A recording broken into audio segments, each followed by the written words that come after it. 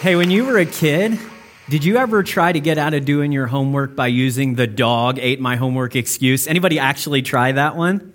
Okay, a few of you guys did. You were dumb enough to give it a go.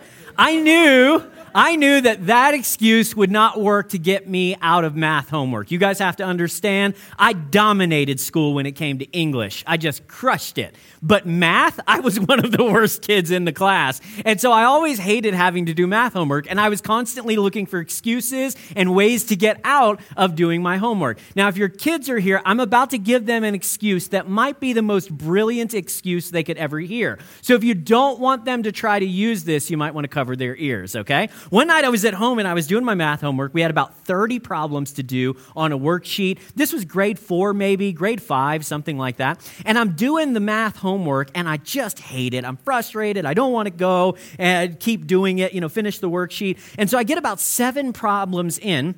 And the way I used to do my homework was laying on my bedroom floor. And I'd have a textbook and the worksheet on top and I'd be working it out. And we had a cat named Socks. And as I got to about the 7th problem, this cat named Socks wandered into my room.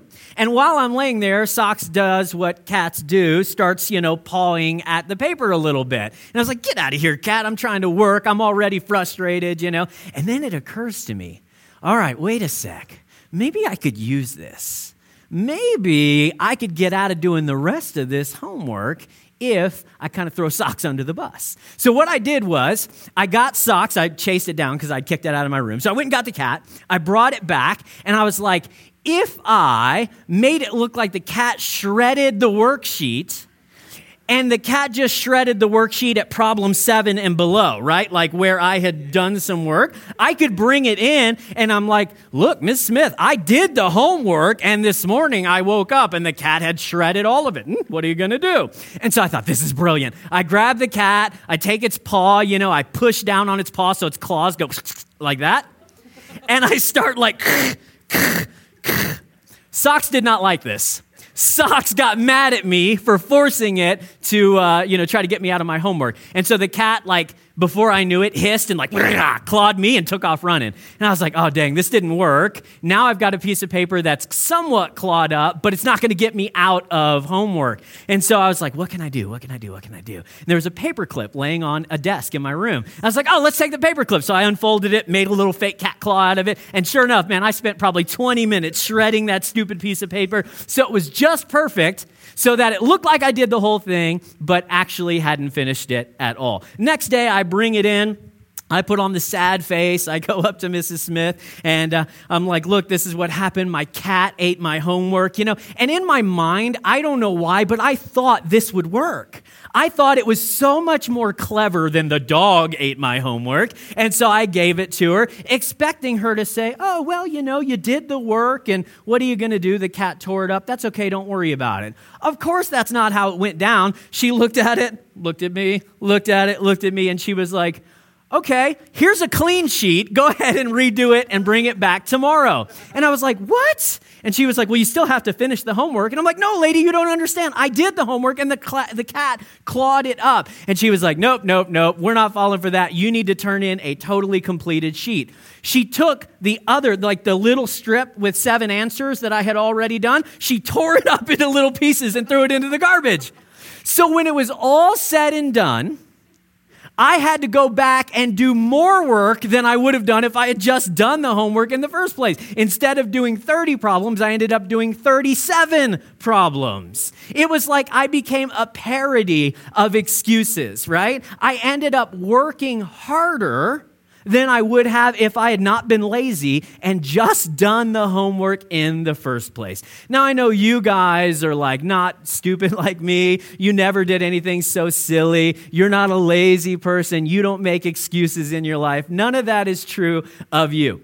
But this morning, as we move into the 4th week of our Tweetable Truth series, we're looking at the book of Proverbs, and we're taking these very short verses from the Bible, these wisdom sayings and sentences, and we're reading what God has to say about living as a wise person in our world. And we're looking at applying these things to our lives. And in the chapter that we're going to be reading this morning, Proverbs actually paints a picture of laziness that can only be described as a parody or as satire. It's like these verses where God talks about people who are not living wisely, people who are making excuses and living sort of a lazy sort of life. It's over the top. It's kind of even silly. Like the whole point of these verses is to make you laugh a bit. It's to make you chuckle. It's to make you lower your defenses so that we can ask ourselves the question, all right, I'm not a lazy person. No, that's certainly not true.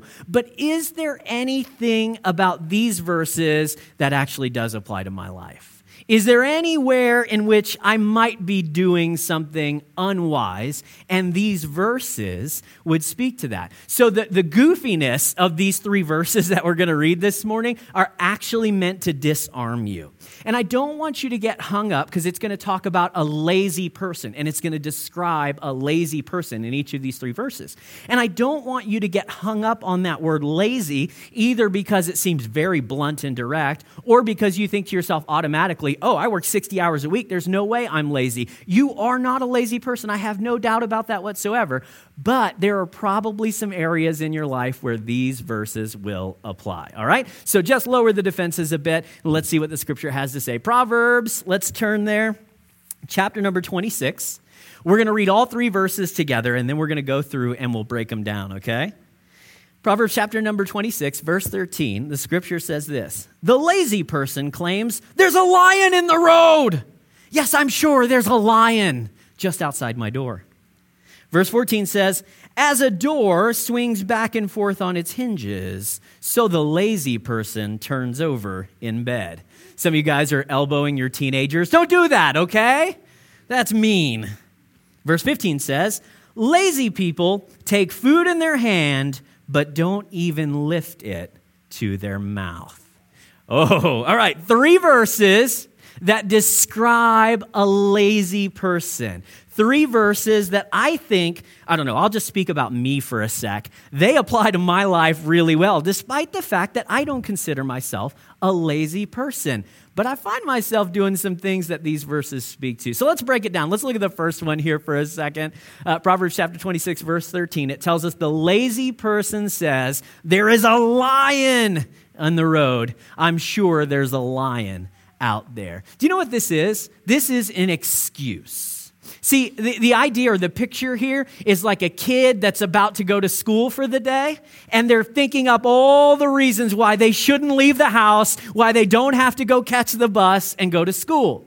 This is the picture of somebody who's like, oh man, my shift at work starts in like 30 minutes, and I know I need to leave right now, but I'm trying to think of any reason under the sun why I might not have to go to work today. This is somebody who's making an excuse to get out of doing things that they don't want to do.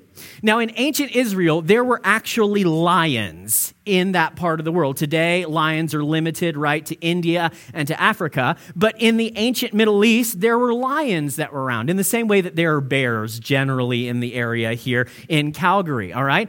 But it's not like there were lions just walking through the street every single day. It's not like a kid had to really be afraid that they were going to get attacked by a lion. This was an excuse. And it wasn't even a very good excuse. This is the equivalent. This is the biblical equivalent of the cat ate my homework, all right? This is like silly. It's nutty. Nobody would believe that there's a lion at the bus stop and so the kids can't go to school, or there's a lion in the front yard just waiting to gobble you up as you go to work. This is an over-the-top, silly excuse designed to get somebody out of something that they don't want to do. And we know that because the scripture actually says that the lazy person claims there's a lion in the road. It's not like they're like, I looked out the window and there is a lion. You go see for yourself. No, they're claiming there's a lion somewhere out there. And we know that this is just an excuse because of the way they phrase that last sentence where they're like, no, I'm sure of it. There is. Just trust me on this one. There's a lion somewhere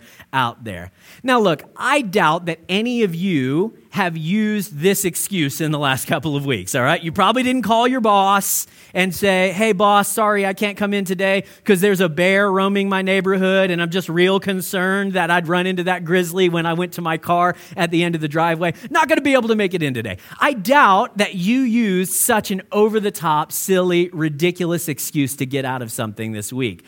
But if we're honest, I bet we did use some excuses to get out of things we didn't want to do, didn't we? I know that's true of my life. I've come up with reasons why I can't or reasons why I won't be able to, and I've made up excuses to get out of things in my life. And some of my excuses are really bad, like the cat ate my homework, or, maybe yours isn't quite as bad. You just call the boss and you use something very generic where you're like, sorry, boss, I can't come in today. I've got a family emergency, right? Your boss knows that is not legit, okay? That's the easy thing to use. We make up excuses like that. We say, I totally sent that email. I don't know why you didn't get it. There must have been a glitch in the server or something like that. It's an excuse to cover up for something that we didn't end up doing. We say things to ourselves like, I know I should talk to her. I should have a conversation about something, whatever it is that's going on. And yet we say to ourselves like, the timing's just never right. We're never able to work this out. It didn't come up organically. And so I'm not able to talk to her even though I know that I should. We don't come up with these over-the-top, crazy, ridiculous grade 4 excuses. But let's be real. We do come up with excuses every single day to try to get out of things that we don't want to do. Now, if this is true in our relational lives, if it's true in our work lives, social lives, whatever, it's more true in our spiritual lives than anywhere else.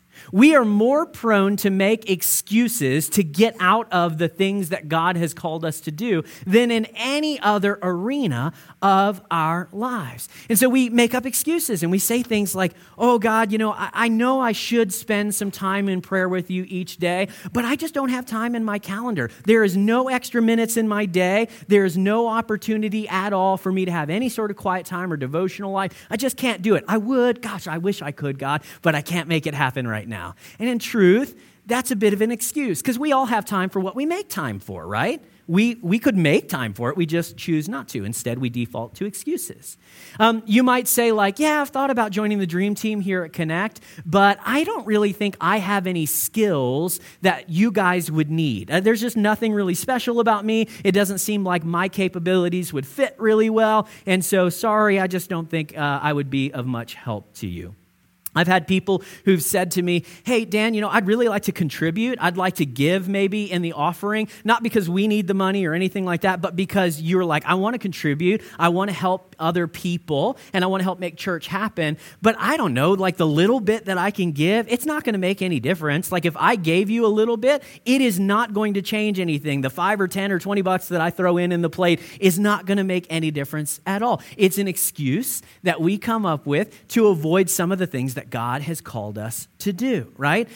We say, oh, God, I know I should talk to my coworker about Jesus, but I'm afraid if I bring it up with him, he's going to get angry and then things are going to be tense and it's going to be weird. And so maybe it's just best that I don't say anything at all. You and I are masters at coming up with excuses to justify the things that we don't want to do.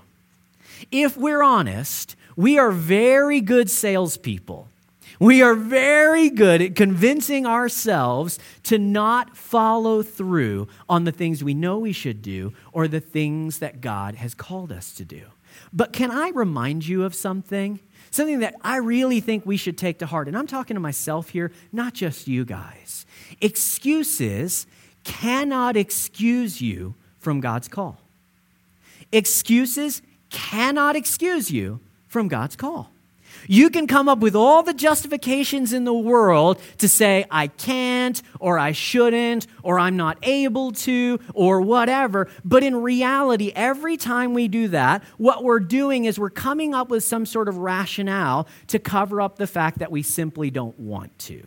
We need to be honest about that. When we come up with an excuse that says why you can't, why you won't, why you shouldn't, in reality, you're justifying the I just don't want to attitude.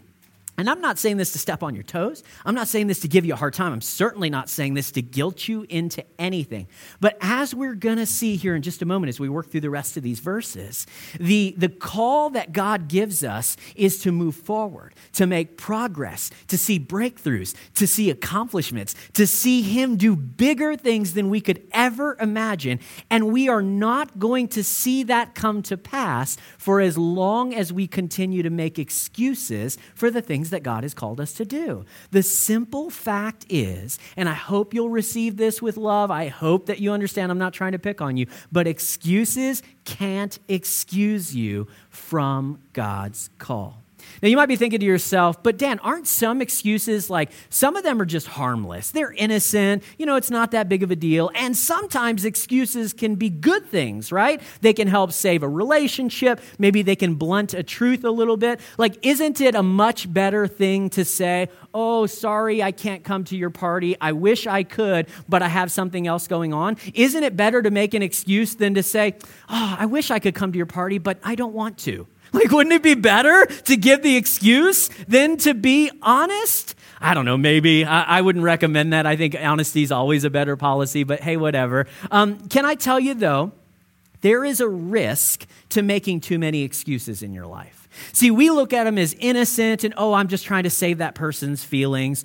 But what happens is, over time, if we continue to tell ourselves untrue things, we make excuses to get out of things that we don't want to do, you and I are such good salespeople that eventually we will start to believe our excuses. You've seen that in your own life. You've certainly seen it in other people's lives. If we are not careful, we forget that words build worlds. And your words have the power to shape everything that happens throughout your day, week, and year. We forget that the book of Proverbs itself says in chapter number 18, verse 21, that life and death are in the power of the tongue.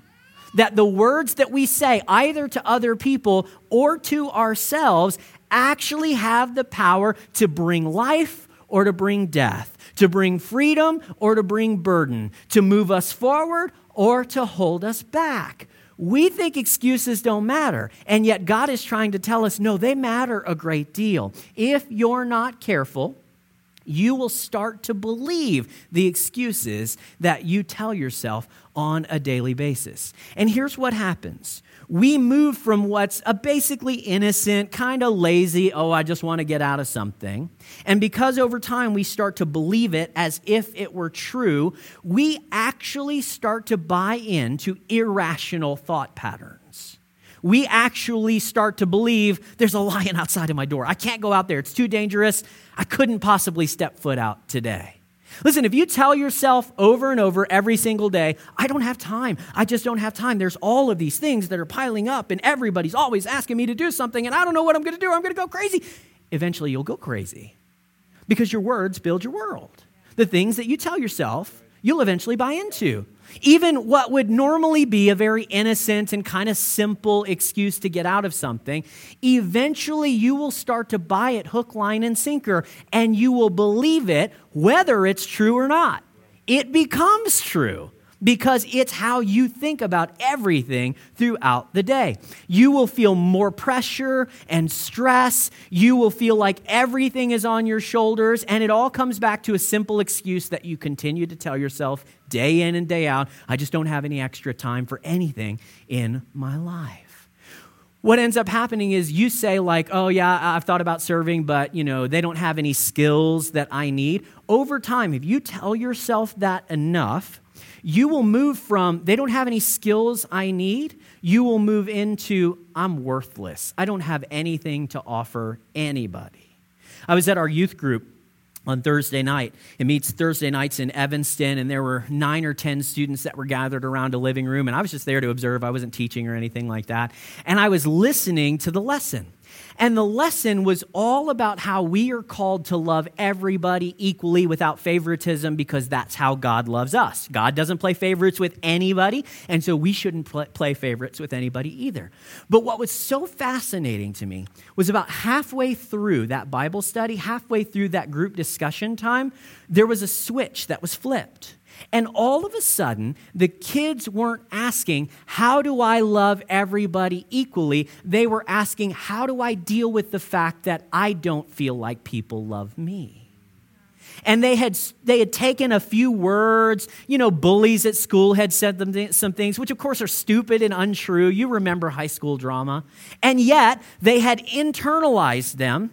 The words that were being spoken in their life, they came to believe as true. And all of a sudden, they bought into it. And they were saying, I don't know that I could ever be cool or have friends or be loved by anybody. It was this crazy moment of transparency. And I'm like, that's exactly what this verse is talking about. We speak words, and then we come to believe them whether they're true or not. So you saying something like, I don't have any skills, will eventually become, I'm worthless and have nothing to offer. When you say things like, listen, I can't talk to her about Jesus because she might get mad. If you continually tell yourself, every time I talk about Jesus, people are going to get mad, you'll start to believe that the world is hostile to the gospel and there's no opportunity for you to share the love of God. All of that is untrue. But you'll believe it as if it's true. And so you'll start to live as if it were true because your excuses become your reality. The person here in this verse, I want to give them a hard time because it's silly and over the top, it's an excuse. But in reality, this is somebody who believes it. They probably told themselves, the world is such a dangerous place, it's best if I stay in my bed. What ends up happening, you guys, is that we base our lives not on God's word, not on what the Bible says is true about us and our community and our world, but we start to base our lives on our fears and on our irrational perspectives. We live as if God's word was not true and our fears and perspective were the truth. That's why excuses are so dangerous. It's not that it's just innocent and, you're getting out of something you don't want to do next Saturday. Over time, your excuses have the power to redefine your reality. And you will fail to live life overflowing. You will fail to see God do all that he wants to do in your life because you continued to try to excuse your way out of God's calling. Let me challenge you to do this. Let me challenge you to take to heart this verse, 2 Corinthians chapter number 10, verse 5. In the scripture, the Bible says this, we demolish arguments and every pretension that sets itself up against the knowledge of God. And we take captive every thought to make it obedient to Christ. Hey, you say to yourself, I can't talk to my coworker about Jesus. They're going to blow up and it's going to strain the relationship. And yet Jesus says the fields are white unto harvest. All we need is somebody to speak up about God's love. You have the opportunity then to say, which of these voices am I going to believe is true? Don't believe the fear voice, believe the faith voice. Take that thought captive. Make it obedient to what the scripture says is true, not to your fears and not to your excuses. You say to yourself, I've got nothing to offer. And yet the scripture says that God created you with unique talents and abilities, and the body is not complete until you join it, find your place in it, and use those gifts. You've got the opportunity. Which voice am I going to believe? Take that thought captive. Say to yourself, I'm not going to believe that. I'm not going to buy into the fear. I am going to trust what God says. I will make this obedient to Christ in my mind so that my excuses don't create a warped reality for me. All right, that's one verse. Let me move on to the next one. In chapter 26, verse number 14, the scripture says, and again, it's painting the picture of a lazy person here. As a door swings back and forth on its hinges, so the lazy person turns over in bed. And to me, this is a great picture because I remember what it was like to be a teenager and not want to get out of bed. And you've certainly experienced this in your life where it's like the only movement you have is to roll over. That was enough for the day. Couldn't get out of bed, couldn't muster the energy or the strength to do it. So on the face, this is kind of funny, but it's more than a sick biblical burn, you guys, okay? There is something deeper that's going on here in this particular passage. Proverbs is painting the picture of doors that are opening and closing. That is, opportunities that are coming and going while a lazy person or an unwise person just lets them pass. That is, that when we choose to stay in our bed, or as we'll see, what it really means is to stay in our comfort zone, There are going to be doors that open in our lives. And although we would say, oh, I'm not a lazy person, man, I'm constantly trying to move forward. I'm trying to go, accomplish, do. But what happens is, because in some areas we choose to remain in our comfort zone, there are opportunities that pass us by. There are doors that open and then doors that shut that don't get opened again. I mean, think about what getting up and going to work or going to school or going out into the world means every single day. It means movement. It means risk. It means work. It means sweat. It means the potential for profit. It means the potential for loss. It means you might make new friendships. You might find romance, or you might have an awful day. Every time you get out of bed in the morning and you start your day, you are taking a risk. You are moving out of your comfort zone into the world. And yet the lazy person here refuses to move out of their comfort zone. They want to stay in bed. And in bed, they'll have comfort, but they can never have progress. They can, do what's easy, but they'll never get beyond that. And so Proverbs warns us in this passage, we can't allow ourselves to stay in our comfort zones, to stay where it's easy, to stay where we're used to being. Instead, we got to get up. We got to take steps of faith, and we've got to walk through the doors that God opens for us on a daily basis. We are so quick to insulate ourselves from the risk and the trouble of the rest of the world. And so we stay right here where everything is safe and comfortable and well-defined, and you know what's going to happen each and every day, and we just remain. We fall into a rut and we fail to move forward into the life that God wants us to have. I mean, it's like we don't choose to move, we choose to stay. That's our natural. That's our default. When God calls us to take steps of faith, we're like, oh, I don't know, all the details of the destination, the journey, so I'm not going to go anywhere. I'm going to stay here. When God calls us to sacrifice for the benefit of others, we're like, no, that's hard. I don't want to do that. I want to stay right here where I'm happy and all of my needs are being met. When God calls you to speak to somebody about his love for them, he doesn't want you to say, no, I'm afraid of risking. I'm afraid of stepping out. Instead, he wants you to take that step and believe that he's going to meet you there in that moment where you need. Can I challenge you to take the words of Proverbs 26:14 to heart? Don't live where it's comfortable. That's honestly a lazy way to approach life. Instead, choose to walk in faith each and every day, following wherever it is that God has called you to go, and do whatever it is that God has called you to do. Don't settle for a marriage rut. Don't do what's easy. Do what's necessary. Don't settle for just coming and observing the service. No, jump in, get involved, get plugged in. Use your gifts and talents and abilities to make a difference in the other people's lives that are going to be coming in the next few months to connect. Seriously, God wants you to take a step out, not to be afraid, not to stay where it's easy and comfortable, but to move beyond that so that you can accomplish something amazing in your life. Here's the truth. You can be comfortable or you can be courageous, but you can't be both. You can be comfortable or you can be courageous, but you cannot be both. You're going to choose today whether you live according to courage and boldness and faith, or you're going to go with what's easy and what's comfortable. And the book of Proverbs says a lazy person will choose comfort over courage every single day. But they miss out on the awesome things that God wants to do through them because they won't metaphorically get out of bed. Let me read this last verse to you and we'll start to wrap this up. In verse number 15 of Proverbs chapter 26, we get this third description of a lazy person. And it says, a lazy person will take food in their hand, but they won't even lift it to their mouth. Now look, this is extreme hyperbole, okay? It's not like there's anybody that's so lazy that they refuse to lift a cheeseburger to their mouth. But the Bible is using this hyperbole, this rhetorical device, to kind of get you to chuckle and to say, all right, maybe though, there are people who have a very hard time following through. This is me. I'm going to be honest with you. This is like describing me. It's very easy for me to start a project. It's very hard for me to follow through.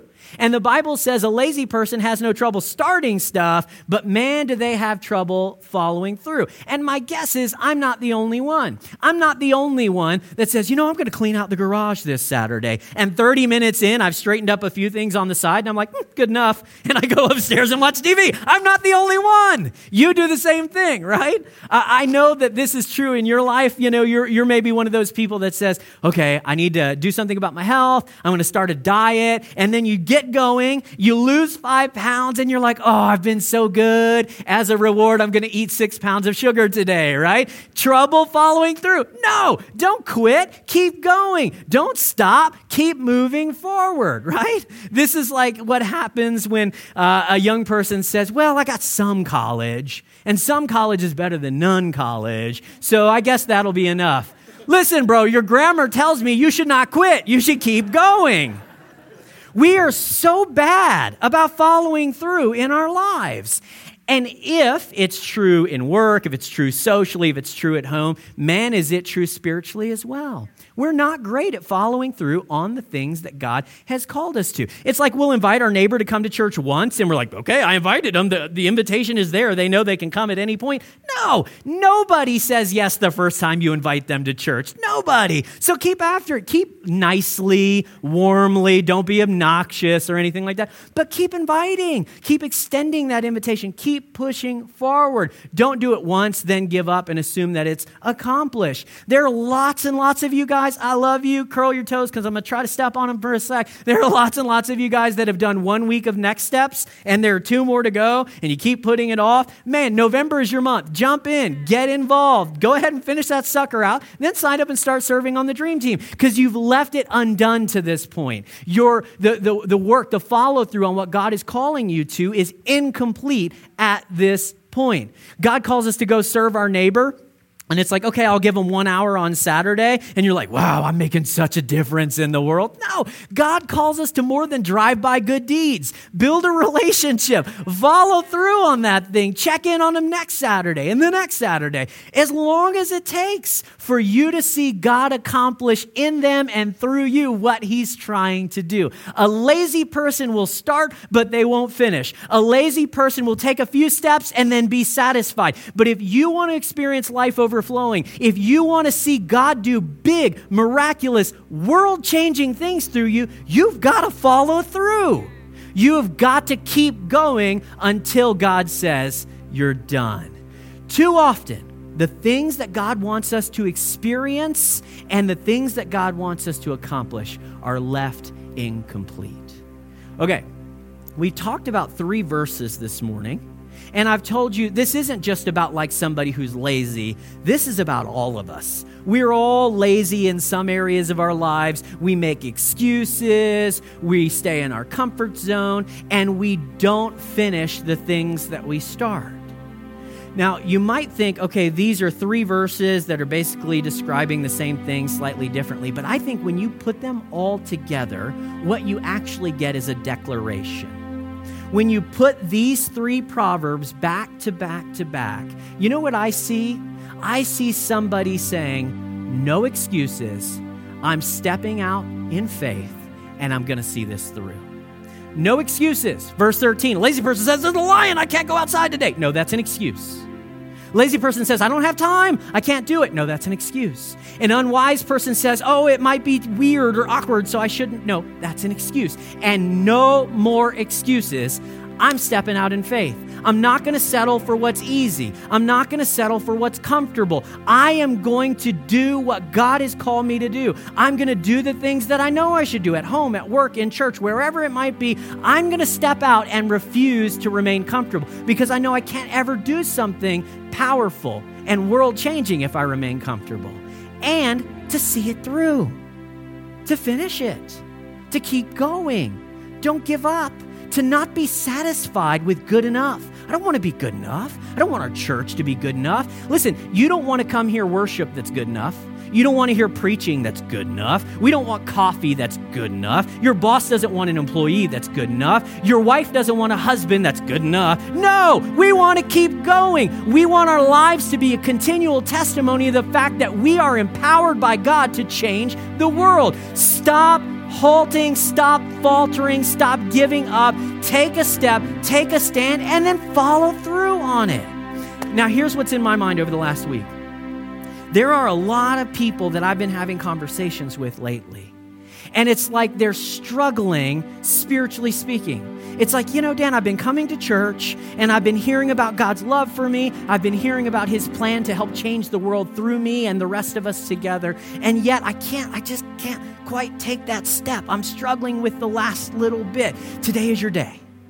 Today is the day. No more excuses. I'm stepping out in faith and I'm going to see this thing through. Because coming to church does not make you a follower of Jesus at all. You could serve on the dream team, and that doesn't make you a follower of Jesus. You could be a nice lady at work. That doesn't mean you're a follower of Jesus. A follower of Jesus is someone who has taken the step across the line and said, I believe that Jesus died for me and that I can have new life through him. It is an official decision that you choose to make in your life. And there are too many that have left this undone. You've walked right up to the point of decision, and then you're like, I'm close enough.